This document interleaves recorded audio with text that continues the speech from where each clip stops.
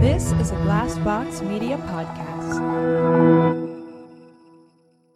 Murder Was the Case is a free-form conversational podcast which makes educated speculations about criminal cases and human psychology based upon the information we have reviewed. The show is intended to entertain and educate our listeners with regard to criminal psychology and behavior. At no point should the content of Murder Was the Case, whether spoken by a host or guest, be misconstrued as a formal professional opinion or diagnosis, nor as a wholly accurate or complete account of any case. Any person discussed as a suspect or potential suspect is innocent unless a court of law determines otherwise. If you dig Murder Was the Case on Glassbox Media, follow us on Twitter or Instagram at MurderWTCase or on TikTok at MWTC Podcast. They made him do something. They made him leave his room, or they made him do something along this nature where he had to leave his room. And he was very uncomfortable with that. And he didn't feel good. He got physically sick over having to leave his room. And then he came back to his room. And when he came back to his room, he fell down. He hit his head. So now he hit his head. They rushed him to the medical facility over there. And that's it. In part 2 of my conversation with Sonia Ruiz-McGraw and Dr. Peter Vronsky, they detail their frustrations with the detective who worked on Sonia's grandmother's murder case. If you haven't listened to part 1 yet, do that first, or you're going to be lost in the woods. And believe me, there's wolves out there. If he is actually the one that did this to her, I wanted him to have somebody to face. Not that he faces the police and, the police, this is their job and they do this on a regular basis. They don't really have the sentimental level, the attachment. They have it sometimes, but it's to a degree. It will never be like mine, right? Because it's my grandmother, so it would never be like mine. So I wanted him to have to face somebody, the real person, the real consequence, the real energy that it really is. I wanted him to face that. That's not something that criminals usually face. And I wanted him to face that for my grandmother. Eventually, I did tell Connor. Peter was encouraging, you should tell Connor. Connor should know about this. I'm the one that held off on that. I'm the one that asked Peter not to say anything. Please keep this private for me. Please keep this to yourself. I'm the one that pushed him to do that. Eventually, I said, okay, at some point, I'll decide when I tell Connor, and I will tell Connor. So eventually, we did tell Connor. You gave me permission to tell Connor. And yes, because I didn't want Peter to be dragged into, if Connor was unhappy with what I've done, I didn't want him to blame Peter. They were unhappy, and they blame me. Oh, they were unhappy, and they still blame you? Yeah, it was both. They were unhappy and they blamed me. So it was a shitstorm that Friday. Listen, fuck them, okay? Listen, I'm saying on record, it was all me. I'm the one that didn't want them to know. Yeah.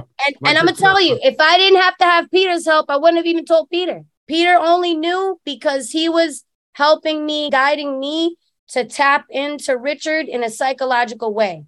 But if I would have been strong enough and able enough to do that myself, I wouldn't have even told Peter. I wouldn't have told nobody. I would have kept the whole thing to myself until I was ready to tell anybody. So it was completely not Peter's fault. Nobody should be mad at him in that regard.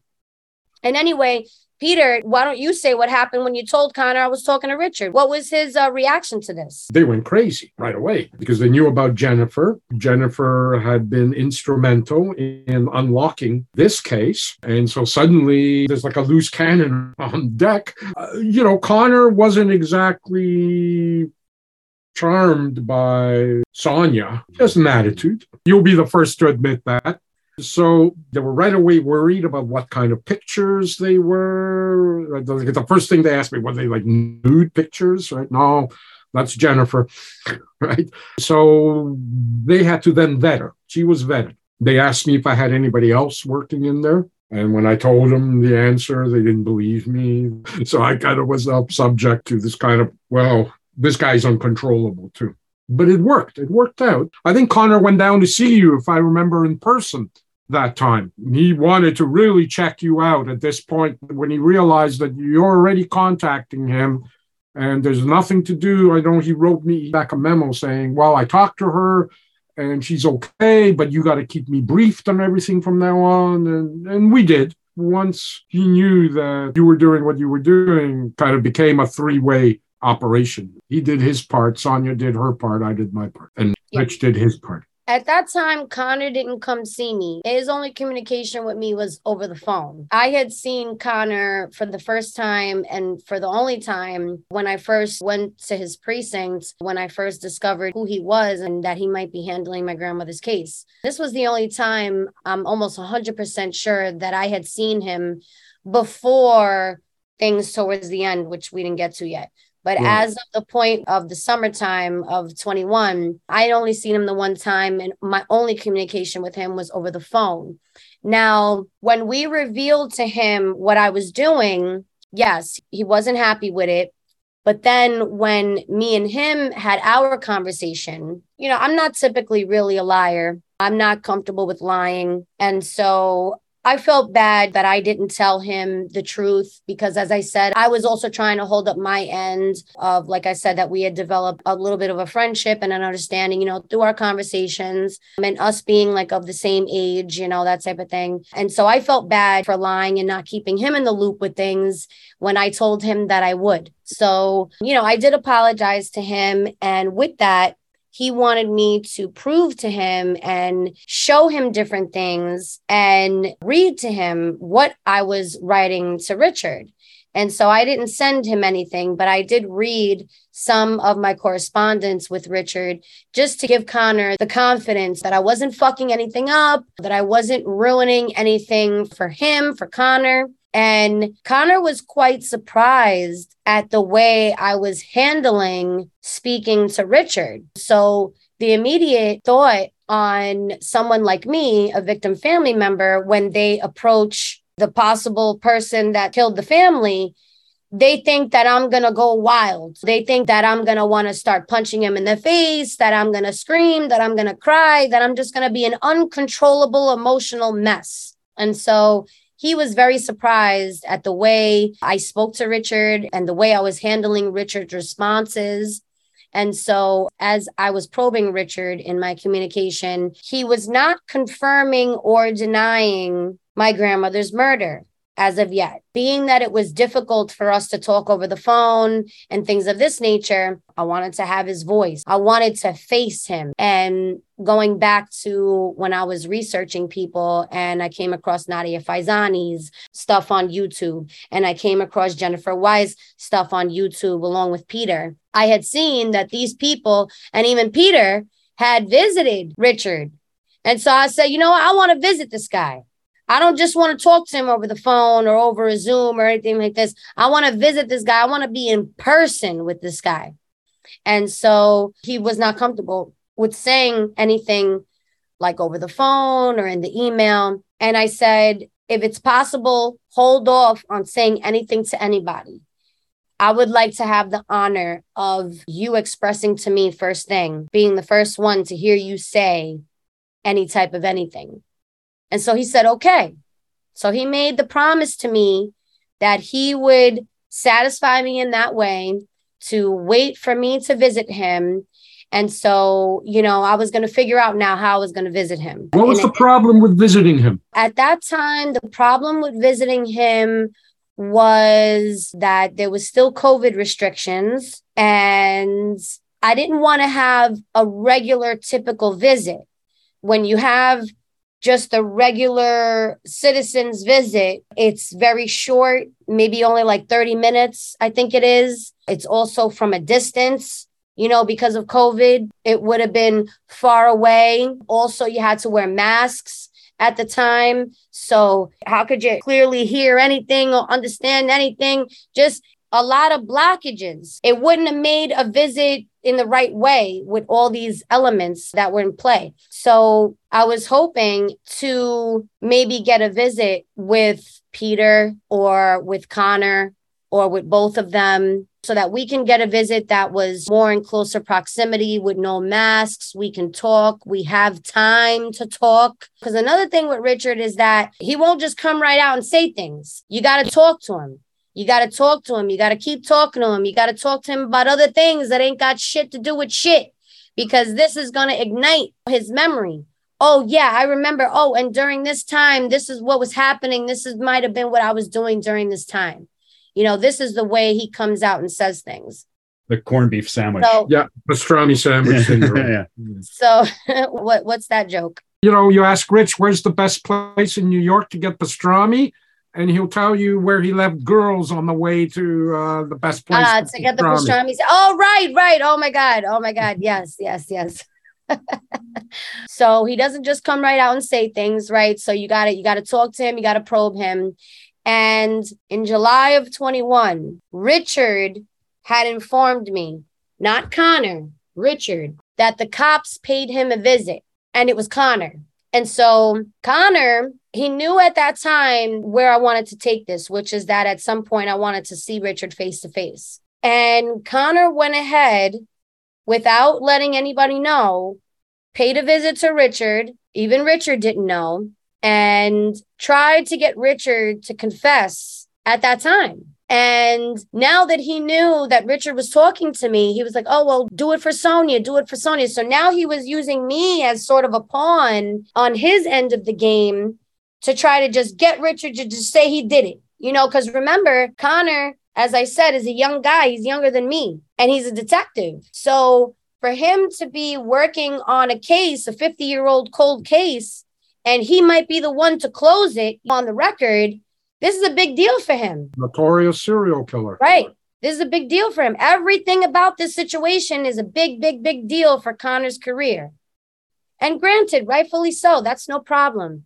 I don't have any problem with anybody getting credit for their work that they've done, any kind of work that they've done. But here's where I had a problem with the way Connor did what he did. He already got the insider information from me that I was talking to Richard. I told him that Richard was opening up to me. I told him that we were building the relationship. Before I go on, what was his response to you? Didn't he tell you that he was surprised and impressed as to how I was handling Richard? Connor, for some reason, didn't hold me such up to par like that. He acted like he liked me, and then really he didn't like me, which I was surprised to know about. But he really didn't like me. So he was using me as a pawn for himself to get to Richard, and now say to Richard, oh, do it for Sonia. He was using both of us as pawns. Well, yes, that's right. I'm sorry, but I'm just referring to this specific visit in which Richard described to me what Connor was saying. No. And so Richard had explained to Connor the promise that he made to me, and that he was not going to tell Connor anything as of yet at that time. So now for the rest of the summer, Connor disappeared. Didn't hear from Connor. Didn't get no text, no phone call, no nothing from Connor. I was reaching out to Connor throughout the summer. I reached out to him a couple of times. I called his phone, left a voicemail. I sent him a text message in which he assured me, this is my personal number. You can contact me anytime, text me anytime, whatever it is you need to talk. All this type of nonsense he was telling me, giving me the reassurance. But when he made this visit to Richard, that one time in July, he disappeared after that. And I didn't understand what was going on with him. I thought maybe, okay, he's a detective, he's a cop, he's busy with his work. Sometimes they go away for a week or they go undercover, who knows? I don't know. So I gave him the benefit of the doubt. But now in hindsight, after everything's been said and done, which we didn't even get to yet, he might have done that on purpose because of the fact that Richard did not want to do anything without me. So what he did was he knew that Richard didn't want to do anything without me. He knew that it was difficult for me to be able to do anything maybe without him, right? Because he's a cop. At some point, we were hoping that, and I want to say we even spoke about him taking me over there because of him being a cop, he can get me in. And he disappeared. And my feeling is that he disappeared because he was unhappy with what Richard told him. He was unhappy with the fact that Richard said, I'm not going to say anything until I see Sonia. And so now Connor was just buying time in some type of way, just buying time. Who knows what he was thinking or what he was going to try to do. I think that he was very unhappy with that. It was a dead winter. After that summer, part of the problem was Richard's health was declining too. That's right. And He so was because being he was unhappy with transferred, that, he was buying time, pushing it off, pushing it off, pushing it off. And you know what? The only person, if anything, he was in touch with was Peter. And then because he knew Peter was talking to me, he was pushing me off through Peter, telling Peter, oh, well, I don't have anything new to tell her. That's why I haven't called her back. That's why I haven't spoken to her. That's why I haven't called her back. No, but you should still call me back because I'm calling you. You should still call me back out of the fact that I thought we had like an understanding. But really, I come to find out that, like I said, the guy really didn't even like me for whatever stupid reason. It's such a cop thing, too, I've learned. You have people who are the only connection to what happened in their family, and there's nothing else you're getting, right? You only have that one guy who's working on that case. And so even if it's like a 60-second callback, for some reason, they just don't do it. The no callback is such a, and even I, not being victim family, I experience it. Everybody is experiencing it, but you are a victim family. Damn, give the person 60 seconds, call them back, tell them I'm working on it. I have no news for you, right? So I would be carrying these messages from Connor and basically telling her he doesn't have anything new to say. He doesn't have anything new to say. And often they don't. And acknowledge that that person exists. Don't ghost them. People read things into silences. Right. I really don't know what to make of why he did what he did. That's really just my assumption in hindsight. I don't really know why he pushed me off for so long. It's not that he didn't like you. He didn't like you or he did not like you. You were just another client. It wouldn't make a difference. You're a client. Yeah. You're a citizen. Whatever he gives you, he's going to give you, but he's got a duty. That's it. I was hurt by that because, as I said, we did have a few conversations at length in which I had expressed to him that I don't have the support of my family. My mom is too sick to handle this situation. And I'm lucky I'm any type of sane that I am. So I did explain to him, really how truly, deeply I felt this was like a miracle situation. The fact that it was one thing back in November 2020, it was one thing for me to think about, oh, yeah, okay, well, let me try again. Let me see if I can figure things out again. But for something to actually be happening and happen, and for me to possibly be the one or be such an important component in helping my grandmother's case get closed, I just can't explain it. I can't explain how surreal. You would just never think that after 50 years. I expressed this to him so many times. And I asked him and I said, you need to be my friend in this. I need a friend in this situation. And it was discussed. I remember writing a memo to Connor about your viability as this kind of conduit to Cottingham. And one of the things I mentioned that how you are motivated by the family dynamics of your history there, swimming up current.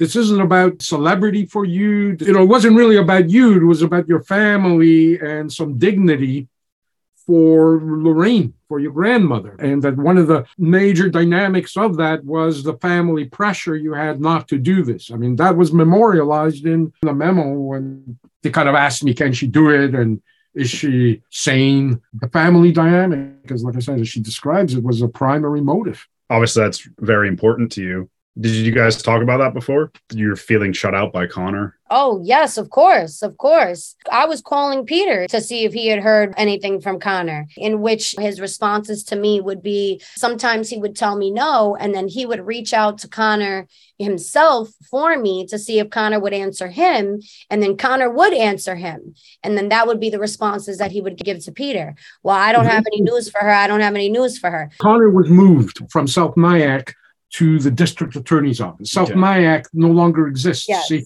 I've seen now 3 cops retire, and I've seen 1 police department disappear. South Nyack Police Department does not exist. When Sonia went to see Connor Fitzgerald, he was in the South Nyack Police Department. It vanished. That was during the last couple of months. Yeah, he's going to go to work with the district attorney's office in Rockland County, and he's going to bring the case. He's going to take it from South Nyack because it was supposed to go to another jurisdiction, Clarkstown. So he took it with him to the district attorney's office. All his numbers changed. So I had only 1 number for Connor, and eventually I gave it to Sonia, and then, of course, You called him at that number and he get, did you give Sonia my number, right? Connor, it's the only number I have. And you should be calling her anyway. And that was going to become a bigger and bigger issue until it became well, let's get there. Okay, so Sonia, when did you finally meet this rogue in person? I met Peter also in the same summer, the summer of 21, in which we had visited some areas in the city that Richard had occupied. We went along the Flatiron District, which was a very well-known area that Richard had went to school in. And then some years later, he had also worked there. And as he worked there, he also would find his women. Since he was working in the city at that time, I believe he also lived in New Jersey at that time. So he was traveling from New Jersey to New York City. And so he would find the time to do what he was doing before work and after work. That's where it was most prominent. Times Square was most prominent for prostitution. He was also traveling heavily along the Queensboro Bridge and into Long Island City. So as I mentioned earlier, that's where Queensbridge is located in Long Island City, New York. And so the Queensboro Bridge, hence the name Queensbridge, that bridge goes right over the neighborhood, leading you into Queens. So we went along these areas. We also ended up to hit a spot that we know Richard also hung out at, which is called the Abbey. That would be, I believe, on Park Avenue. Was it Park Avenue and 26th Street? Somewhere in that area. Yeah. And it's a very old restaurant bar that has been there since his time. And he had explained to both me and Peter on separate occasions to where he would bring his women for a date. When Richard would pick up a victim, which would be a prostitute, he wouldn't appear to force them into anything. He wanted to make the women feel comfortable, wine and dine them a little bit. He would carry wads of money with him and he would show the women the wads of money, to get them to feel okay with going with him. And, he would be polite and he would be a gentleman. He would ask them if they're hungry, do they want to get something to eat? So a very well-known place that he would take them to was the Abbey. And so me and Peter ended up to visit that restaurant bar and we actually ate there. We sent Richard a picture of me eating. Richard loves burgers. I also love burgers. And so I decided to order a burger and I took a picture with the burger and sent it to Richard just so that he can feel like I'm relating to him in some type of way. And I'm also relating to him now. Now I'm coming from a different dynamic, right? Before when I was sending him pictures of myself and with my dog, I was sending him the dynamic from my perspective. But now I was entering into his perspective of things. Now he has the real visual of me being there and being that he's so close with Peter. And dare I say, they're almost like friends. They're even friends. I mean, am I right, Peter? You kind of have conversation with him like a friend, right? That's right. So, man to man now, right? Richard almost felt like he was there with me instead of Peter. And so that's why we kind of did that way. And it was very fun and funny and interesting. Me and Peter spent the whole day together doing this and thinking about how bugged out Richard was going to be that, we're freaking out a serial killer. Okay. We're freaking him out. Okay. We're going off on that. And just like, this is just so fucking insane. We're out manipulating him. A couple things about him. One of them is that he's an extreme fantasist. Yeah. So you're putting pictures and desire into the mind of the fantasist. I don't know if you guys knew what you were doing, if you said the word fantasy at the time, but it's perfect strategy. Well, she's sitting where some of his victims sat, right, where some of his mistresses sat. We send them a picture of the menu. Right. The prices on how much a burger there kind of shocked him. But he was vicariously like $13.95. He was vicariously living through this. After, me and Peter met, now we had more of a sense also of each other and how we were going to continue to pursue Richard. And I also started developing a want to help other people in this situation. So if I can help Richard talk about anybody else, he might have done something to get that peace and reconciliation for another family. I started to think more outside of me now going along with this, because as we mentioned before, also, we thought this was going to end fairly quickly. We thought once Connor and Peter found the family and now they got evidence, this is the killer, we thought this was going to be like more 1, 2, 3 a little bit. And every month or every other month, we thought, okay, this is it. This is it. Something's going to happen. Something's going to hit. Something's going to come out. You're going to be able to go see him. We kept thinking that something was going to close on this, and it just kept getting prolonged and prolonged and prolonged. So because it was getting prolonged, now I started just naturally thinking, what else can be done with this situation? Who knows if this guy is going to die before he even gets to say anything? I'm not the only one out there. You know, there's other people out there that he's done this to. And let's say he didn't do this to my grandmother. Let's say it wasn't him, or let's say he doesn't remember my grandmother. Can I get him to now remember other people? Can I get him to talk about other people? You know, I got really interested in that. And so since I had met him, as I said, we got a better feel for each other, you know, with where we wanted to go with this and how we wanted to pursue this in the long term, since that's what it was seeming. It was seeming like this was going to be a long-term thing at this point. Now we're heading into fall of 2021. And so Connor finally had gotten back to me at some point. The whole summer went by, but he ended up to get back to me at some point because I think Peter expressed to him how I was really wanting and hoping to hear from him, even if it wasn't anything. But, you know, we got to touch base, just touch base with me. That's it. That's all that I wanted. So he ended up to do that, but it was very brief. We only spoke maybe like 2 times in the fall, in which he didn't have no updates for me. So I was getting my own updates.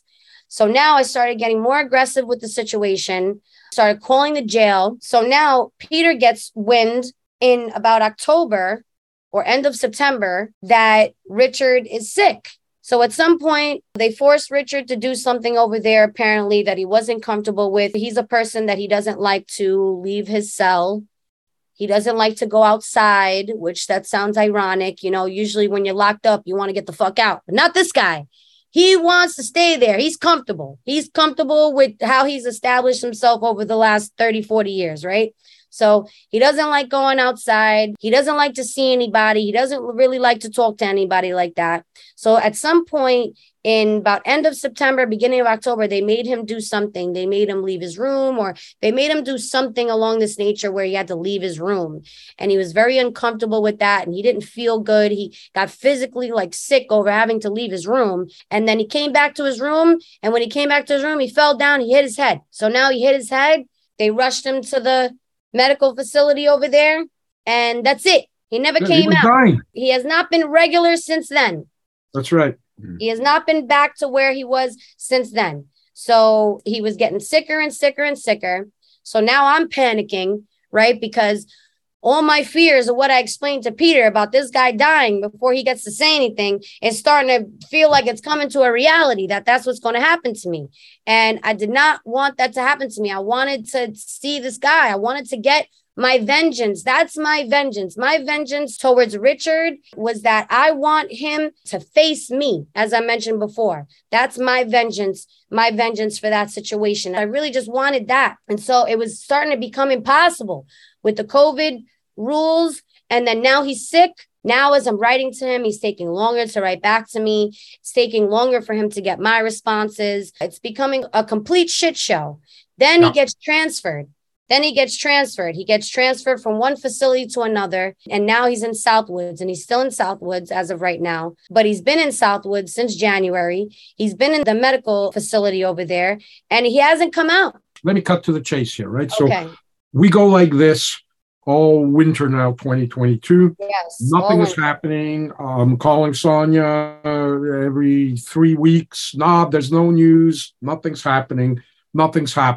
And then come June, suddenly, after nothing was happening, we had nothing more we can do other than us lobbying. And Sonia by now was calling the medical facility because he's not getting the best medical care. And we are worried that he's going to die if he's getting treated the way he's being treated. And so Sonia, a number of people are calling, lobbying for him. You know, there's a social worker that works with inmates that knows calling him, calling the medical people. And then suddenly in June, everything changes.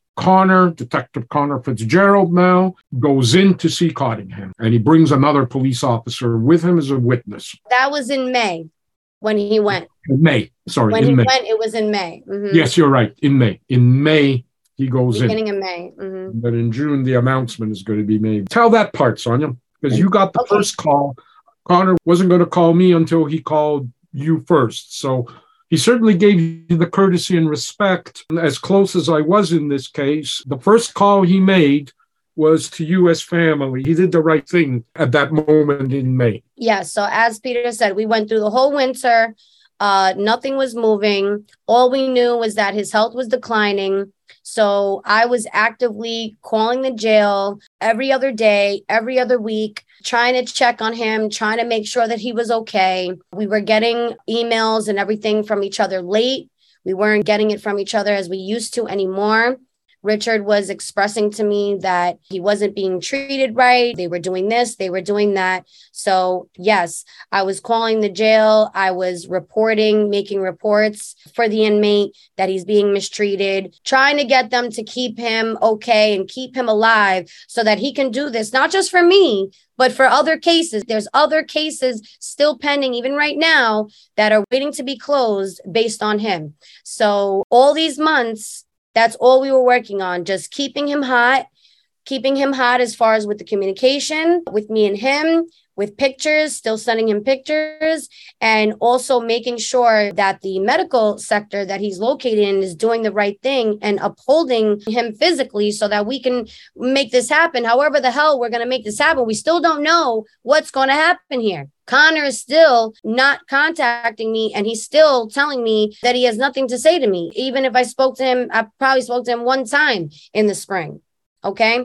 So now Connor once again paid a visit to Richard, and he did it in the same type of way that he did it in July of 21. So remind you, when he paid the visit in July, Richard told him that the next time Connor is to come visit him, he should bring me along with him. This is the next visit after that. So Connor went ahead, paid the visit, didn't tell anybody. He didn't tell Peter he was going to go see him. He didn't tell me he was going to go see him. He just went. And Richard also, once again, did not know that anyone was going to come see him. So in May, he went to go see him. He took somebody else from his precinct with him as a witness to whatever the conversation is going to be. And he went there with the intention of trying to extract information from Richard, again, without me. In his opinion, he had gotten some information from Richard that was going to be satisfactory enough to close my grandmother's case. So when he had this visit, he did call me, as Peter said, he did call me first thing to tell me the ongoings of this visit. He ended up to come to Queens with the other officer that was with him during that visit. I don't think they came to see me the same day. It was probably a whole nother day because Richard's far away. He met me at a park, and he explained to me that Richard had told him some details about my grandmother's murder, and that he felt he can do something that's called an exceptional closure to my grandmother's case, which would mean that the case is closed based on a confession, not based on any real physical evidence or undeniable things like that, just based on whatever Richard said. It's being accepted. I thought that this was very strange because Connor knew what me and Richard wanted to do. He knew what I wanted to do. He knew how important it was to me. And Richard had also told him how he wanted to do it.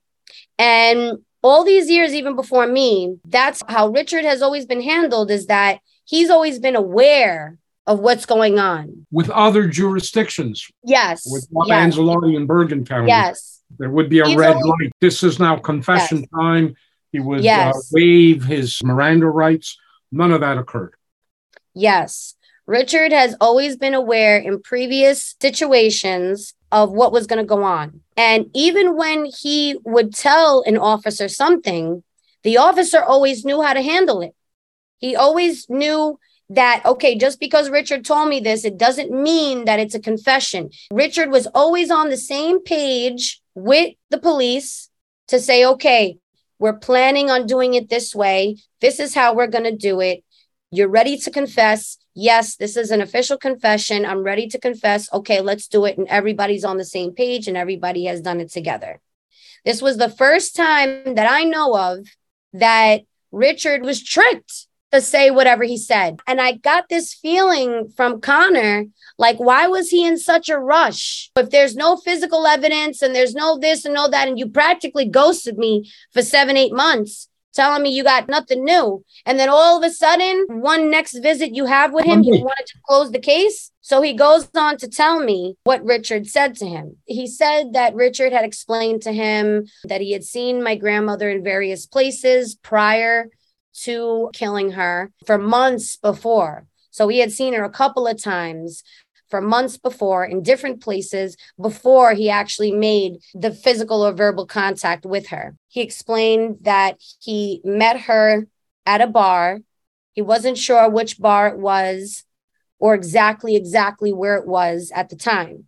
So he's not sure if he met her in Manhattan and he picked her up and took her to where he took her, or if he met her upstate and then he took her where he took her. But he knows that he met her at some type of establishment. He explained that they went for some type of drive. There was talk about exchanging money for a sexual favor. I'm not sure if it actually happened or not. And they got into sort of a verbal argument over how much money he was going to give to her. She felt like it wasn't enough. She wanted more, and he didn't want to give her more. And so they kind of got into that spat, and that spat kind of grew from there. Where her body was found, he had already went to that location with her to perform the sexual favor. And so I think maybe it wasn't done because they got into that argument over the payment. And that argument just went out of control. And he explained that because he had seen her previous, that's why he decided to end up to kill her. He gives the excuse in pretty much all of his killings that the reason why he murdered who he murdered is because he felt like he would get caught in some way. He felt like if they knew him or if they had seen him before and if something else was to happen, that this was now a witness who had experienced something with him and now it would come back to haunt him. So because he had seen my grandmother before and because he now got aggressive with her, domestically, grabbing her, hitting her, he felt like she would go to the police and report him for what he did to her, that he beat her or something like this. And so that's why he felt like he had to kill her. He then described removing her from his vehicle. He thinks that she had been already unconscious at that time. He said that he wasn't sure if he had strangled her first and then removed her from the car, or if he had strangled her afterwards, after he removed her from the car. And she was maybe violent being removed from the car. And yes, as far as the fracture to her skull, he explained to Connor that if he had strangled her before removing her from the car, that she may have been unconscious and hit her head on the ground as he was removing her. Bullshit. But he wasn't sure of certain things, right? But so this is what Connor is telling me that Richard describes to him. And I said, well, he said he's not sure. And I was pointing out the different things to deter Connor from just closing the case already. Like he wanted to just close this case. He wanted to announce it. That was right. We didn't know why he was so eager at that time. I was arguing with him. I was saying, give us time. Let Sonia go see him now. What's the rush? He wants to get the win before Richie dies. That's what it is. Yes. Well, even if he dies, he still has the case closed. He can make the exceptional closure. They don't have to announce it, right? They don't have to announce it. Let her follow through now. What's the hurry? Okay. As well, Sonia needs to notify her mother. So in this same conversation with Connor, I thought it was very strange that he was so adamant about closing the case. I thought it was very strange that he wanted to do it so quickly, so soon, just from this one conversation. And then there was no talk about him helping me pursue what I wanted to pursue. Okay, fine. If you're satisfied, if this is what you want, but then now let's do it the right way. Let's do it the way we all agreed upon, the way we all discussed. So I told him, I said, I need some time with this. I need to process this information. And most importantly, I need to figure out what I'm going to do with my mom, because any time my mom has had to face anything from the past with the post-traumatic stress, this gets her sicker and sicker. She goes through the periods of being sick, long time periods of being sick, not being able to get over things, not being able to stop talking about it, constantly being reminded about it for whatever reason, right? So being that he wanted to close the case, and I asked him, is this going to make public news? Is this going to be out in the open? Because I need to prep my mom for if she's going to see something. Because my mom, she doesn't leave the house. She doesn't do anything. She doesn't watch TV either. There's no TV in the house. But she has a computer. So she's very intelligent. The emotional messes her up, but she's very intelligent. She knows how to do everything with the computer. She knows how to research things. When she comes across things in a certain way without the preparation, it's an immense shock to her system. And it's not a normal shock to her system like how we get surprised about something. It's like she's 10 years old again, being faced with this type of stuff. And so I asked Connor to hold off. I said, I don't want this to make the public eye as of yet. I need to talk to my mom. I need to see what she has to say about this, and then I'll get back to you. I told him I would get back to him. So he said, okay, but it's not going to change anything. It's still going to be closed in this kind of way. So the thing with my mom and the importance of my mom knowing first and being prepped for everything first just went right over his head. And that's the sense I had talking to Connor, too. I couldn't understand. You closed the case. That's right. It's going to be closed. What was the rush? As it's closed now, why are you rushing? What was the rush for him to do that? I don't understand. And he tried to reason with me in every which way. Another thing he says to me, he goes, oh, well, if this would have been a current case, if this is something that would have happened last week or last month, and this guy's telling me a location and how he did it and the reason and this and that, he would have been in jail already. I would have had my suspect. He would have been arrested already. Right. But that wasn't the point. I asked him to hold off. Like I keep saying, I thought we established that friendship. I thought we established, me and him, that understanding. I cried to this guy. I cried to him in previous conversations at length, explaining to him how this has affected me, how this has affected my mother, how this has still affecting my mother to this day, how I'm still going through this because of my grandmother, and that I wanted for it to be done in a nice way, not the way it had already been. Oh, if you look at my grandmother's newspaper article, I mean, what does it say? What does it describe her as? Sex worker or this and that? Is no honor, is no dignity to it. And I wanted to change that. Now that it was closed, I wanted to change that part. And he knew all of this. He knew that I wanted to protect my mom. He knew that I wanted to bring honor to my grandmother's name and do it in a certain way. So we parted ways with, he's going to hold off. He's going to wait for me. And then me and him spoke again. We spoke maybe like a week later or 10 days later over the phone. And I told him, I said, what's going on? I said, what's going on your end of things? And he said, well, I'm still going to file the paperwork. I said, okay. I said, who controls how it gets to the media? And he said, well, we control that. We control what gets to the media. So I said, okay, if you got to do whatever you got to do for your job, then I guess go ahead and do it for your job. But I don't want any media attention right now on this. I need to figure this out first of how I'm going to handle my mom. I was at the time also reaching out to other family members that aren't so estranged, but I mean, they are, but they're not, so to speak, to see if I can get some help from them with breaking the news to my mom. And I was in the middle of doing all of these things. And so that was its own process because of the relationships and everything with that, right? That I got nothing to do with, but that was its own process. So before I got to that process, now it was another maybe 2 weeks later. And so now we hit June. So now it's June. So now this whole time he's waiting for me. He told me he was going to file the paperwork. He told me he was going to keep it silent until he heard back from me. And I had not called him back as of yet. And then all of a sudden, I get a call from Peter. Before I make that call to you, Connor calls me Friday, 20 minutes to 5. Hey, we're going to announce the closure of the McGraw case.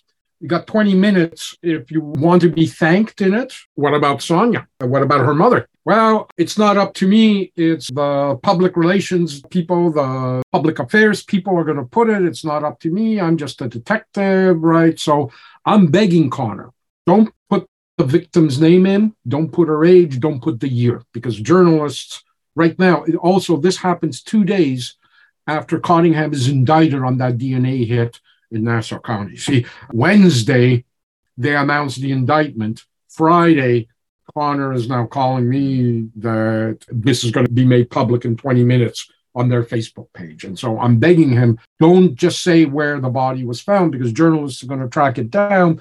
He tells me all this stuff. There are going to be no details or anything. And of course, it then goes public on their Facebook page. Not only are the things I asked him to remove, there's much more public information in there than there was. And he's got an award from some Best Detective of the Year. And so now I got to call. I'm assuming he had called Sonia. I called Sonia that evening, and it's news to her. Nobody called her. They just went and made public. I think that's when I really started tightly working with you because the case got closed. It was over, but there was this still left, right? Like she's the granddaughter and it's not right. And we literally went to war with the DA, shaming them essentially into taking that post down, changing it. Proceed to part 3 of my interview with Sonia Ruiz-McGraw and Dr. Peter Vronsky. This is a Glassbox Media podcast.